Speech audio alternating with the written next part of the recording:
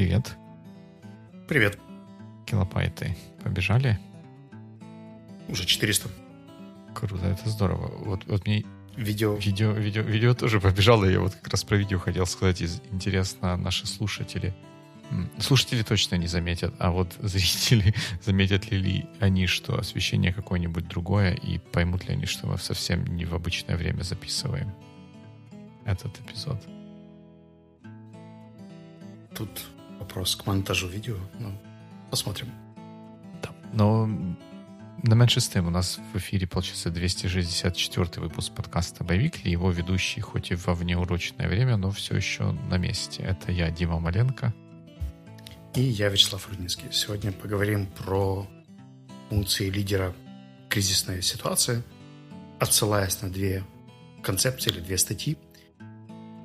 Я скорее хочу проверить Димину позицию. Он любит вводить какие-то истории в экстримы и их проверять гипотетическим, как это, thought experiment, да, таким, как бы это работало и выжило ли бы это. И вот я думаю, что мы сможем сегодня поговорить об этом, но перед этим есть фоллоуап. Да, я не ожидал, что под занавес недели мы будем Диму проверять. Как-то я не был к этому готов.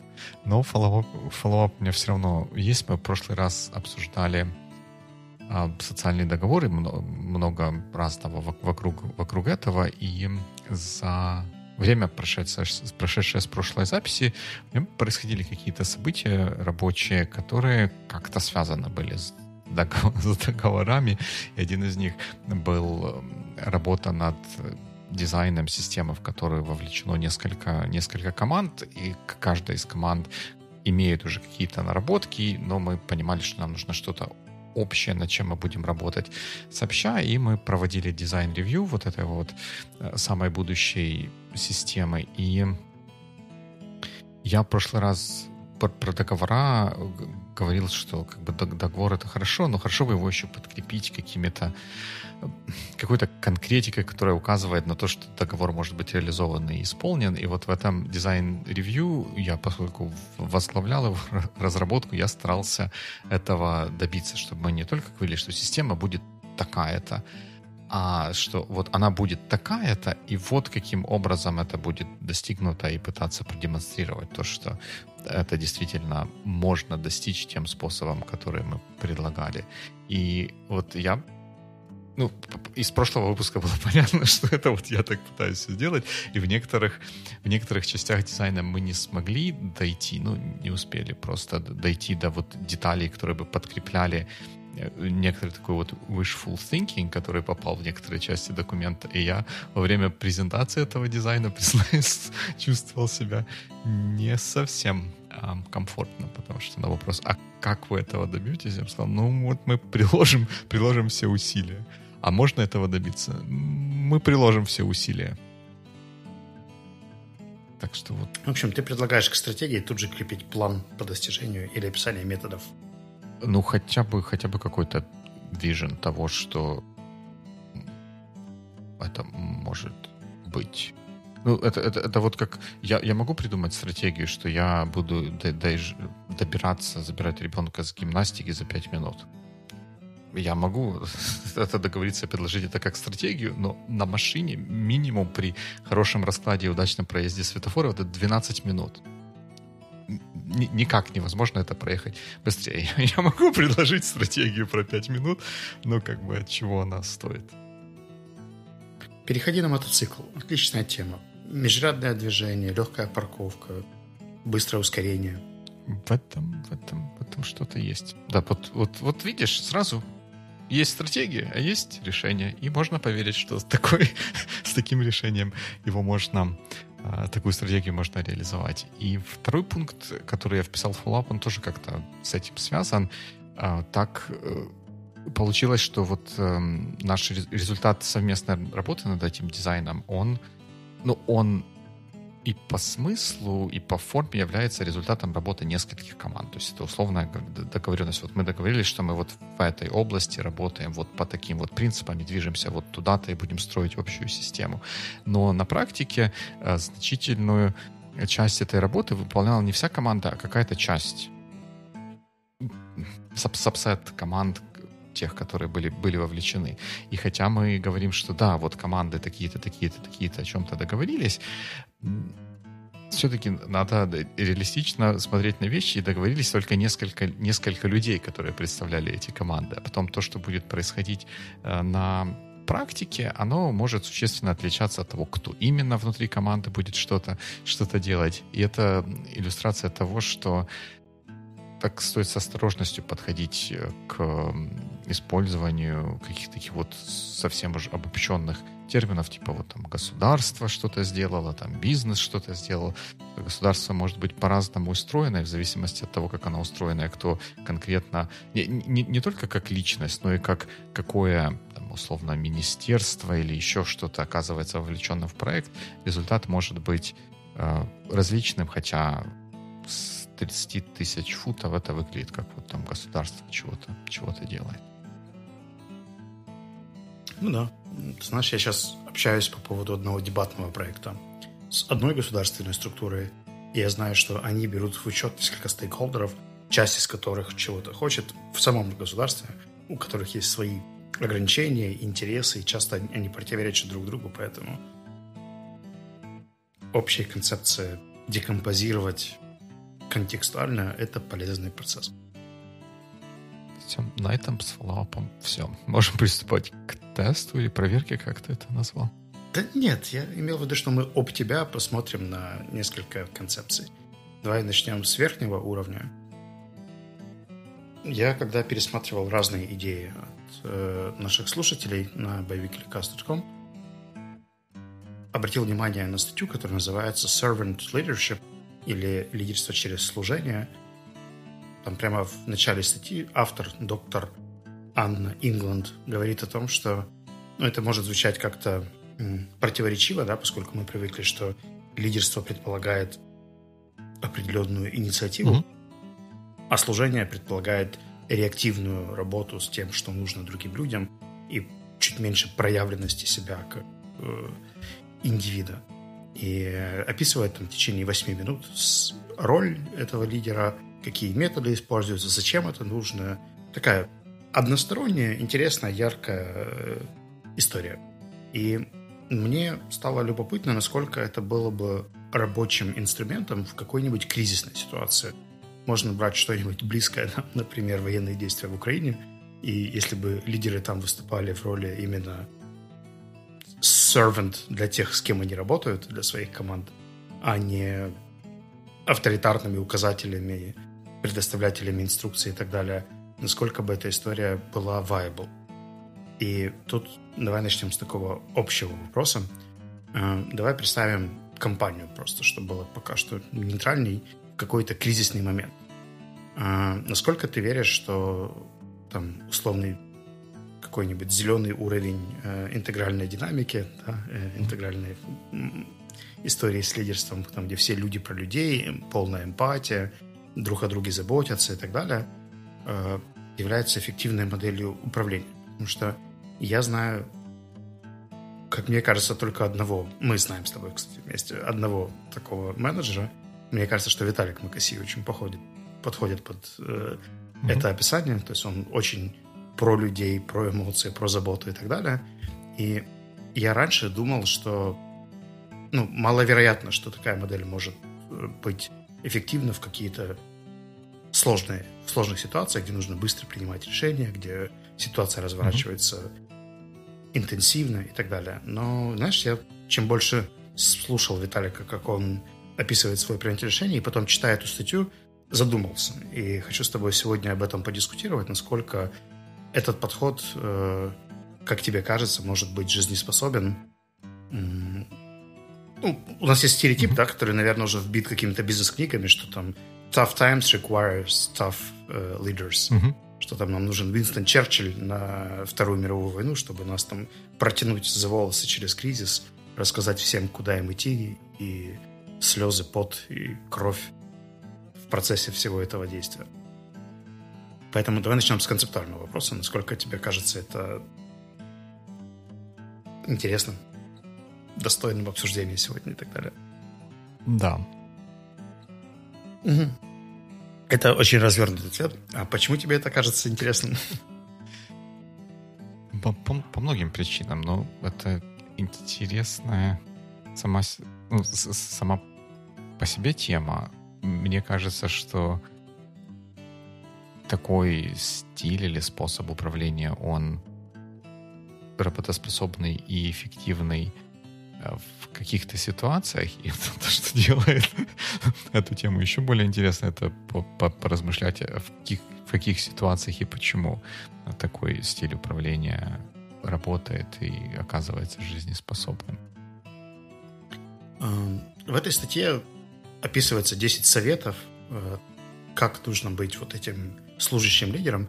Если очень helicopter view, да, то быть эмпатичным, активно слушать, создавать открытое пространство, где люди будут исцеляться, если у них был какой-то стресс, конфликт и сложности, работать с видением и идеями, работать на перспективу, помогать, когда это нужно, коммититься в взращивание людей и их рост и создавать сообщество, где люди доверяют друг другу и могут эффективно взаимодействовать. В общем, я думаю, что концепт примерно понятен из этих слов. Даже сами термины, они уже описывают определенную парадигму менеджера, который свои интересы, наверное, где-то может отставить в сторону, чтобы помочь другим и таким образом реализовать те цели, которые перед ним стоят. Это очень интересно. Вот я сейчас чуть-чуть уведу нас в сторону, но просто чтобы вывести это из моей головы. Когда я тоже посматривал на темы, когда там увидел вот эту вот статью, ссылку на статью про servant leadership, я поймал себя на мысли о том, что я много раз слышал о концепции servant management, но почему-то я не встречался или пропустил это мимо ушей, вот, как концепцию servant leadership.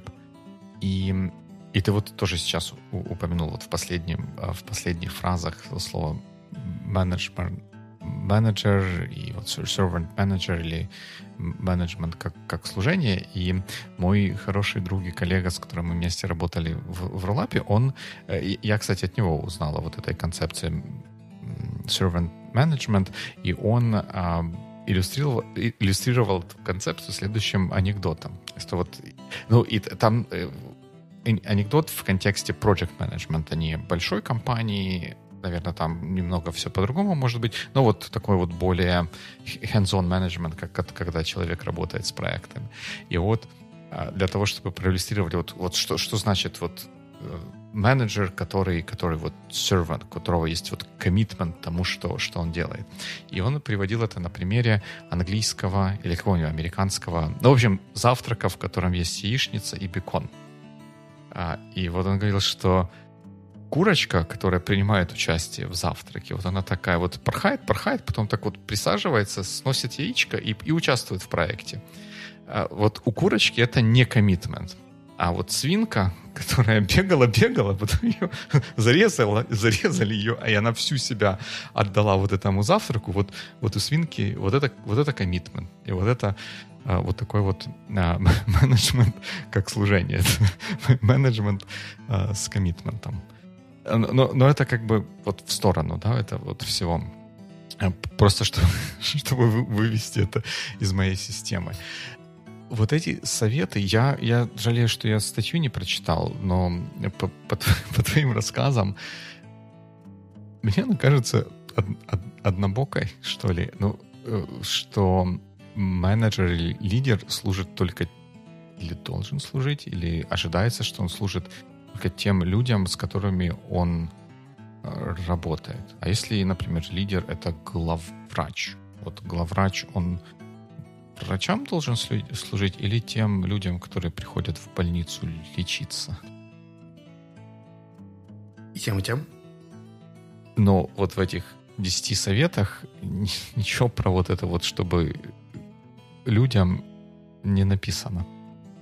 Все про внутреннюю я могу предположить, да, что это в лучших традициях какой-нибудь фасилитации скажет, что нам нужно собрать всех стейкхолдеров и выработать коллаборационное решение win-win, где интересы как главврача, так сотрудников, так и пациентов будут синергично совпадать и удовлетворяться.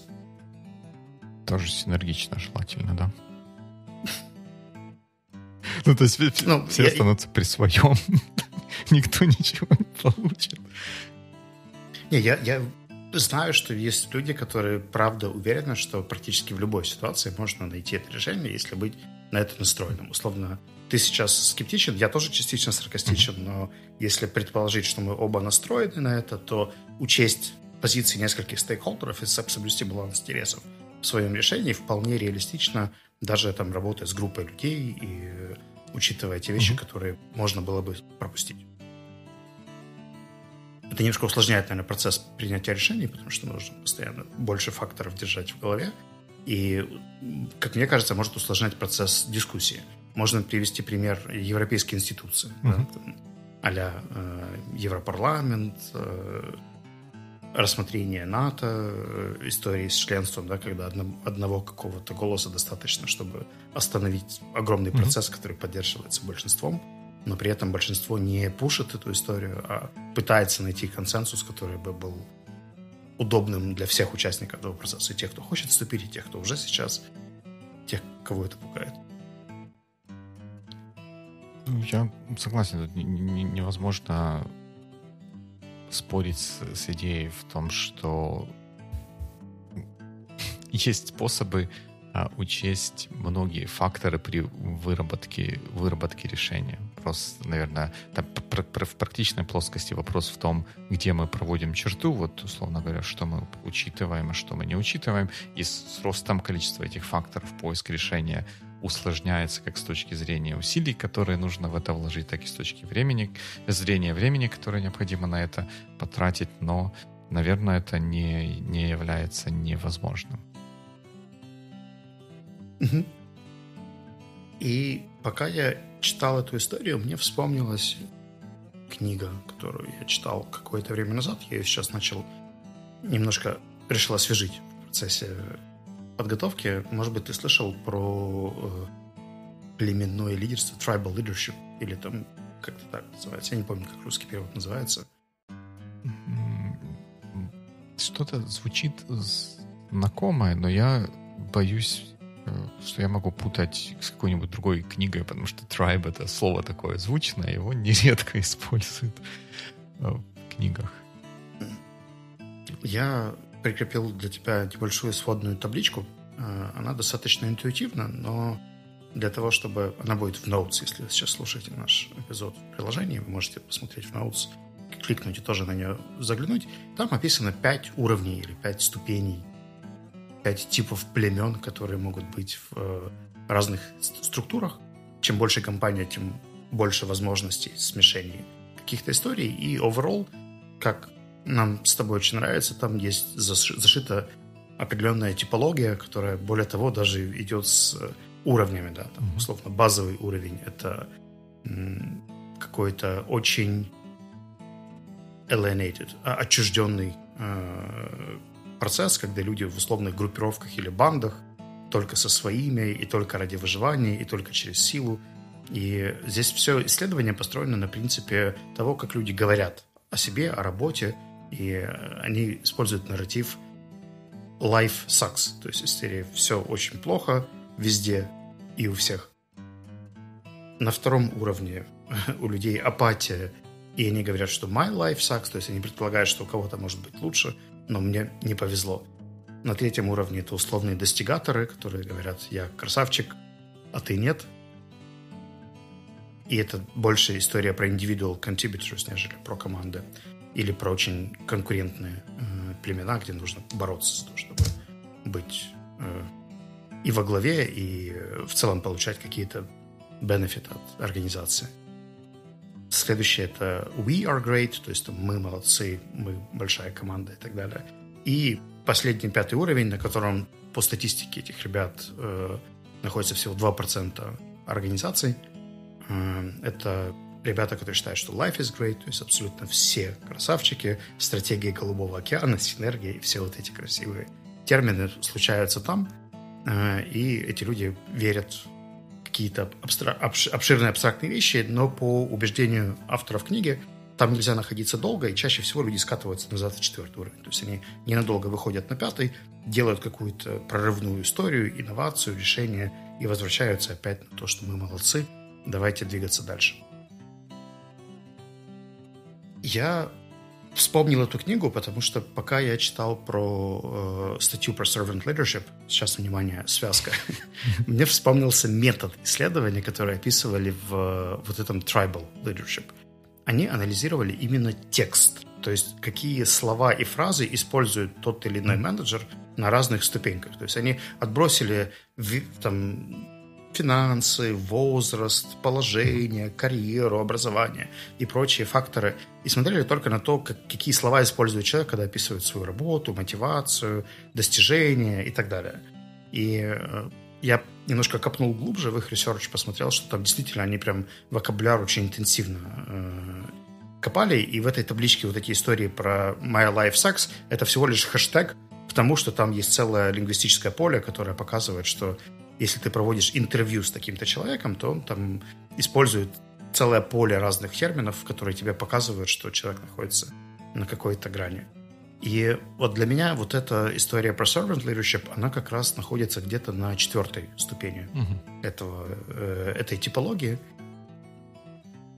И мне кажется, что во многом слова, которые здесь предлагают использовать, часто задают парадигму мышления. И если мы с тобой их не используем, ну вот, там, когда я говорю синергия, ты немножко улыбаешься, да, когда мы используем слово коллаборация, если это не в Инстаграме или Ютубе, а именно взаимодействие, то тоже звучит как-то так. Хорошее слово. Это вот в Инстаграме или в Ютубе оно как-то так. А так вообще нормально. Я от тебя не слышал слова коллаборация в активном вокабуляре, когда ты что-нибудь обсуждал. Потому что нам люди говорят, что нельзя англицизмы использовать. Я в обычной английской работе я слово collaboration часто использую. Вот. И меня это натолкнуло на мысль, что, наверное, менеджер, который использует определенный вокабуляр, он в целом и формирует его подход к процессам, к обратной связи, к принятию решений и так далее. И один из аспектов, который мне очень понравился в книге про tribal leadership, то, что там говорят про переход. О том, что, условно, если ты хочешь совершать переход от одного момента к другому, было бы неплохо общаться с людьми, которые используют другие слова. И просто находясь в их контексте, в их среде, ты в какой-то момент можешь стать, там, например, из апатичного человека достигатором, потому что вокруг тебя будут многие говорить и делиться какими-то убеждениями о том, что там все в твоих руках, ты сможешь, я крутой, ты крутой, то все эти штуки, они вроде бы как заразные, человек начинает в них верить и двигаться дальше. А потом на следующей стадии мы все крутые, мы молодцы, коллаборация и так далее. И все эти штуки вроде бы как тоже заразные и влияют на принятие решений, менеджмент практики и так далее. Мне кажется, интересная гипотеза. Интересно. И я попробую за нее сейчас ухватиться, потому что я где-то, пока ты это рассказывал, я где-то надеялся, что ты выведешь это в историю про то, что люди, когда используют какой-то вокабуляр, не побоимся этого слова, они это делают, потому что они где-то думают таким образом. Ну, вот эти самые оговорки по Фрейду. Как бы мы ни старались там где-то что-то скрыть, какие-то свои мысли, рано или поздно эти мысли могут проскользнуть через барьеры, и мы наружу будем использовать те слова, которыми сами думаем. И здесь я думал, я так как потихоньку начинал смотреть на эту историю сквозь такую призму, что как вот если взять, как ты говорил, начинать общаться с людьми, которые используют какой-то такой вот вокабуляр, я дальше себе начал в голове это дорисовывать, как бы увидеть, что люди используют такой вокабуляр, и дальше не мимикрировать под них и тоже использовать такие слова, а где-то задуматься, а почему они такие слова используют, откуда это приходит, чтобы потом просветлиться, им подняться на следующий уровень и самому такие же слова начать использовать. И с этой точки зрения, мне кажется, что это прям стоящее дело. А вот вторая история, которая немножко похожа на традиционное стартаповское fake it till you make it, not so sure. Потому что можно наслушаться красивых менеджерских базвордов и потом это вот все говорить не особо, ну, понимая, наверное, это неправильное слово, может быть, где-то не особо в это веря и поднимать флаг do as I say, not as I do, может завести куда-то не туда, куда хотелось бы. Но сама вот эта вот история, чтобы наблюдать за языком, не делать вот эти вот опросники там или еще что-то, а вот наблюдать так за тем, как люди себя ведут в обычной какой-то ситуации, мне она кажется очень интересной. И здесь я хочу добавить ссылочку как раз на статью про servant leadership. Там ближе к концу есть цитата некого доктора Натана Ева и коллег, которые писали, что вне зависимости от того, какая была система обучения или какой тренинг вы прошли, весьма низкая вероятность того, что люди, которые догматичные, центрированы на себе, нарциссичные, могут переучиться, да, или стать более эмпатичными, социально активными и так далее. То есть они, я так понимаю, делали какое-то количество исследований, когда таких людей пытались в контексте организации retrain или reskill. Из серии, вот ты был там менеджером, который думает о себе и других своим примером ведет, а теперь у нас поменялась культура, культурный код, и ты должен стать менеджером вокруг людей.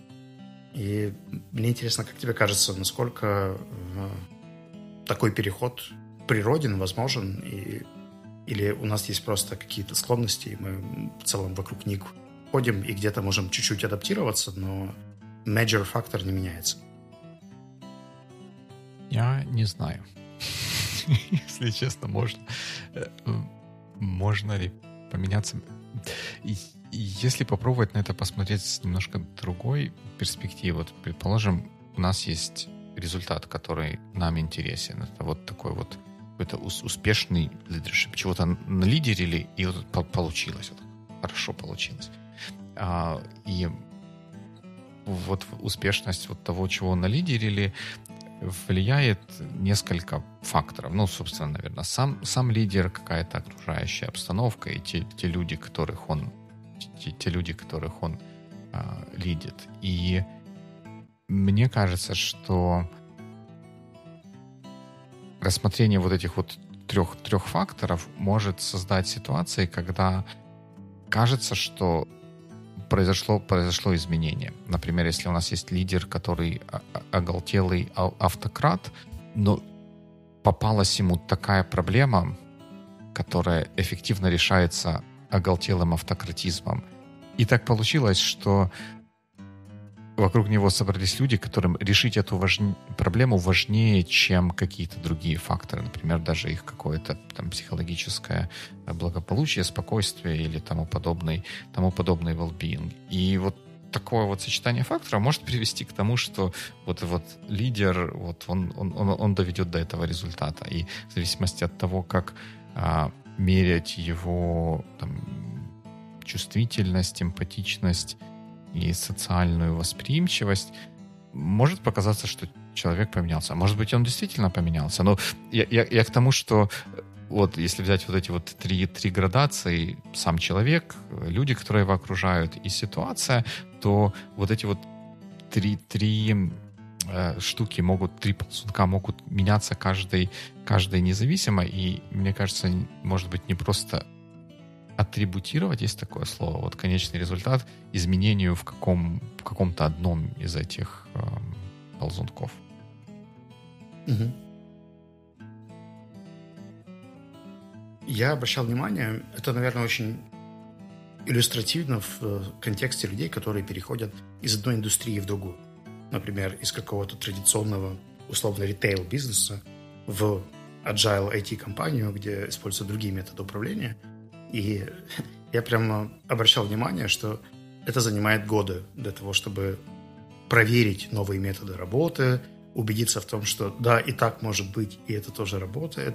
То есть это не процесс 2 лет, это не процесс 4 лет. Мне кажется, что это там условный 5 и выше когда у человека уже прям появляется существенная доказательная база, что да, там и такой способ планирования работает, и такой стиль целеполагания окей, и такая форма фидбэка может помогать команде достигать своих целей и так далее. И я прям помню недоверие в лицах людей, которые приходят из одной культуры в другую, и им говорят, смотри, у нас там делают так. И вроде бы как не всегда красиво озвучивать свои сомнения, потому что я уже пришел в чужой монастырь, да, у них есть свой устав, и мне платят за то, чтобы я ему следовал, поэтому я буду ему следовать. Но очень часто, например, на наших воркшопах слышится скепсис по отношению к каким-то историям, которые где-то прописаны в гайдлайнах и так далее. И, условно, есть топ-менеджеры или ветераны этой культуры, которые уже это все проверили, видели, как это работает и так далее.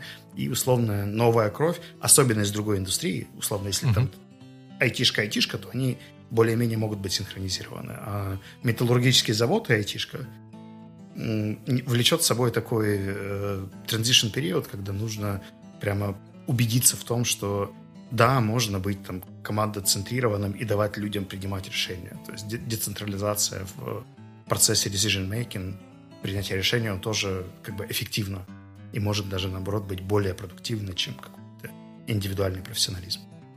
100%, даже 200%.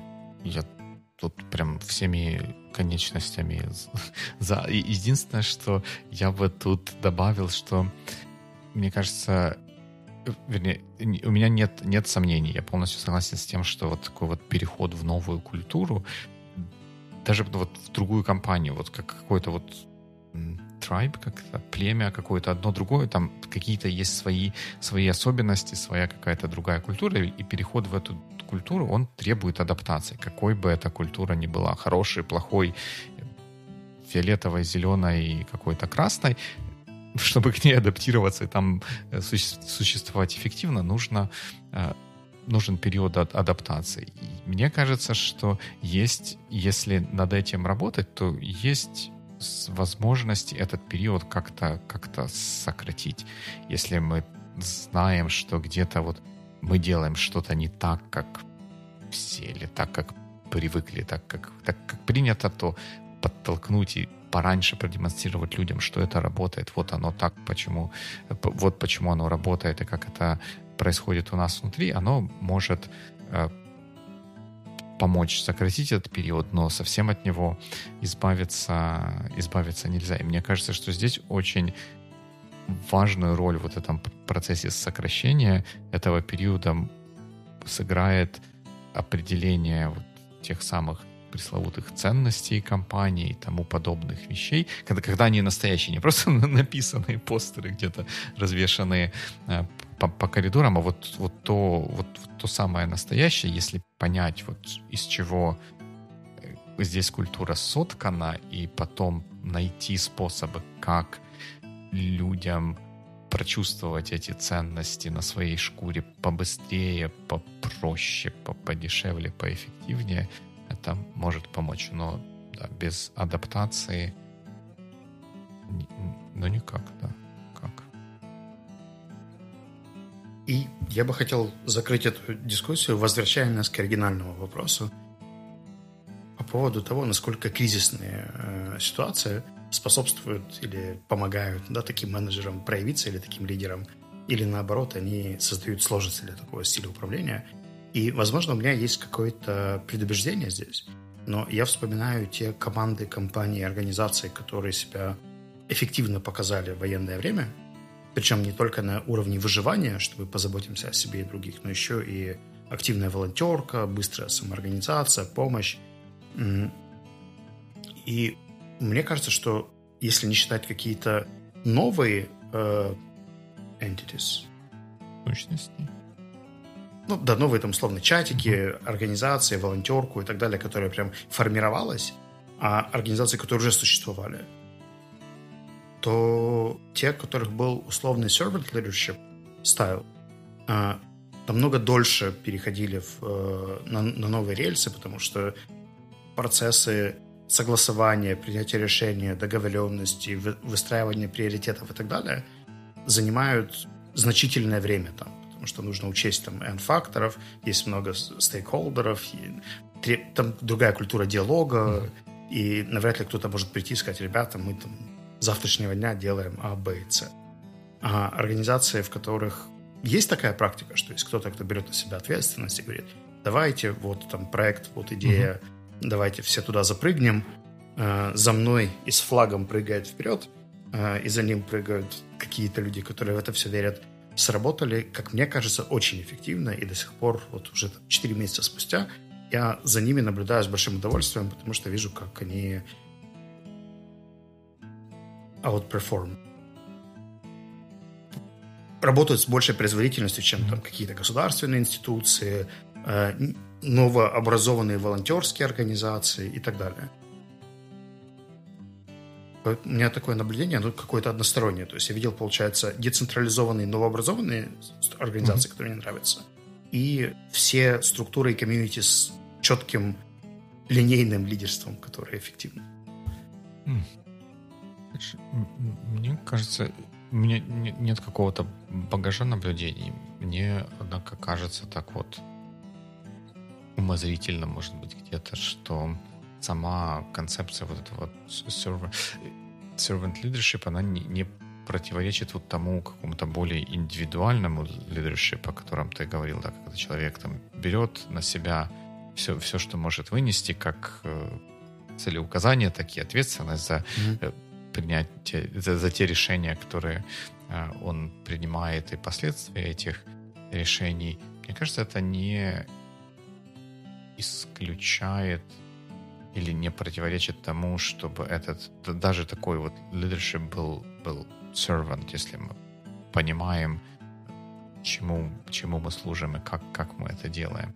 Скорее, мне кажется, я так немного услышал, что то, что ты говоришь, противопоставляется такому committee style leadership, когда, условно говоря, человек не лидер сам по себе, без претензий к самому человеку, но он председатель какого-то, он больше чувствует себя председателем комитета, которому нужно собрать адженду, там проголосовать, вот это вот протокол записали, и потом решили, чтобы все как-то плюс-минус были довольны, вместо фокуса на том, чтобы решить проблему, где, возможно, когда-то придется через чьи-то интересы переступить сейчас, там с пониманием, что можно будет потом дальше это как-то загладить, компенсировать и какую-то такую... не то чтобы не жульничать, не в этом смысле, а что там я могу принять какое-то решение, условно говоря, там за команду, даже если я с ними не посоветовался, и это повлияет на то, что у них будет происходить, но я уверен, что я смогу объяснить, почему это так произошло, и они со мной потом согласятся. То есть я могу сделать этот шаг, не дожидаясь очередного собрания акционеров и принятия каких-то... Давай я доброшу сюда еще один пример просто. Условно, то, что ты назвал историей с комитетами, это как раз такая, знаешь, институциональная деятельность, вот то, как, по сути, действует наш Кабмин. Группы, подгруппы, которые там совещаются, какой-то результат дают, и план по реконструкции Украины – это один из примеров этого всего процесса. Я скорее говорю о том, что когда есть группа людей, которая привыкла работать в горизонтальной команде, например, там есть 6 человек, у каждого было какое-то свое направление, они вместе собирались, обсуждали, какие коллаборации они могут сделать вместе, и создавали такие проекты. Вот в такой турбулентной ситуации, если хотя бы несколько из них выпадают из процесса, то это значительно притормаживает всю остальную группу, потому что им нужно отвлекаться на эмоциональное состояние этих людей, и их привычки в поведении, привычки в принятии решений не позволяют их пока что поставить на стендбай или отправить в отпуск на месяц и двигаться дальше втроем, например, вместо 6. А в кризисное время часто бывает так, что кто-то выпадает с бернаутом, у кого-то эмоциональные качели начинаются и так далее, и они не всегда, не то что полезны, да, иногда даже наоборот несколько вредны для процесса дискуссии за счет того, что там где-то не вытягивают какую-то эмоцию. Обратно я согласен с тобой.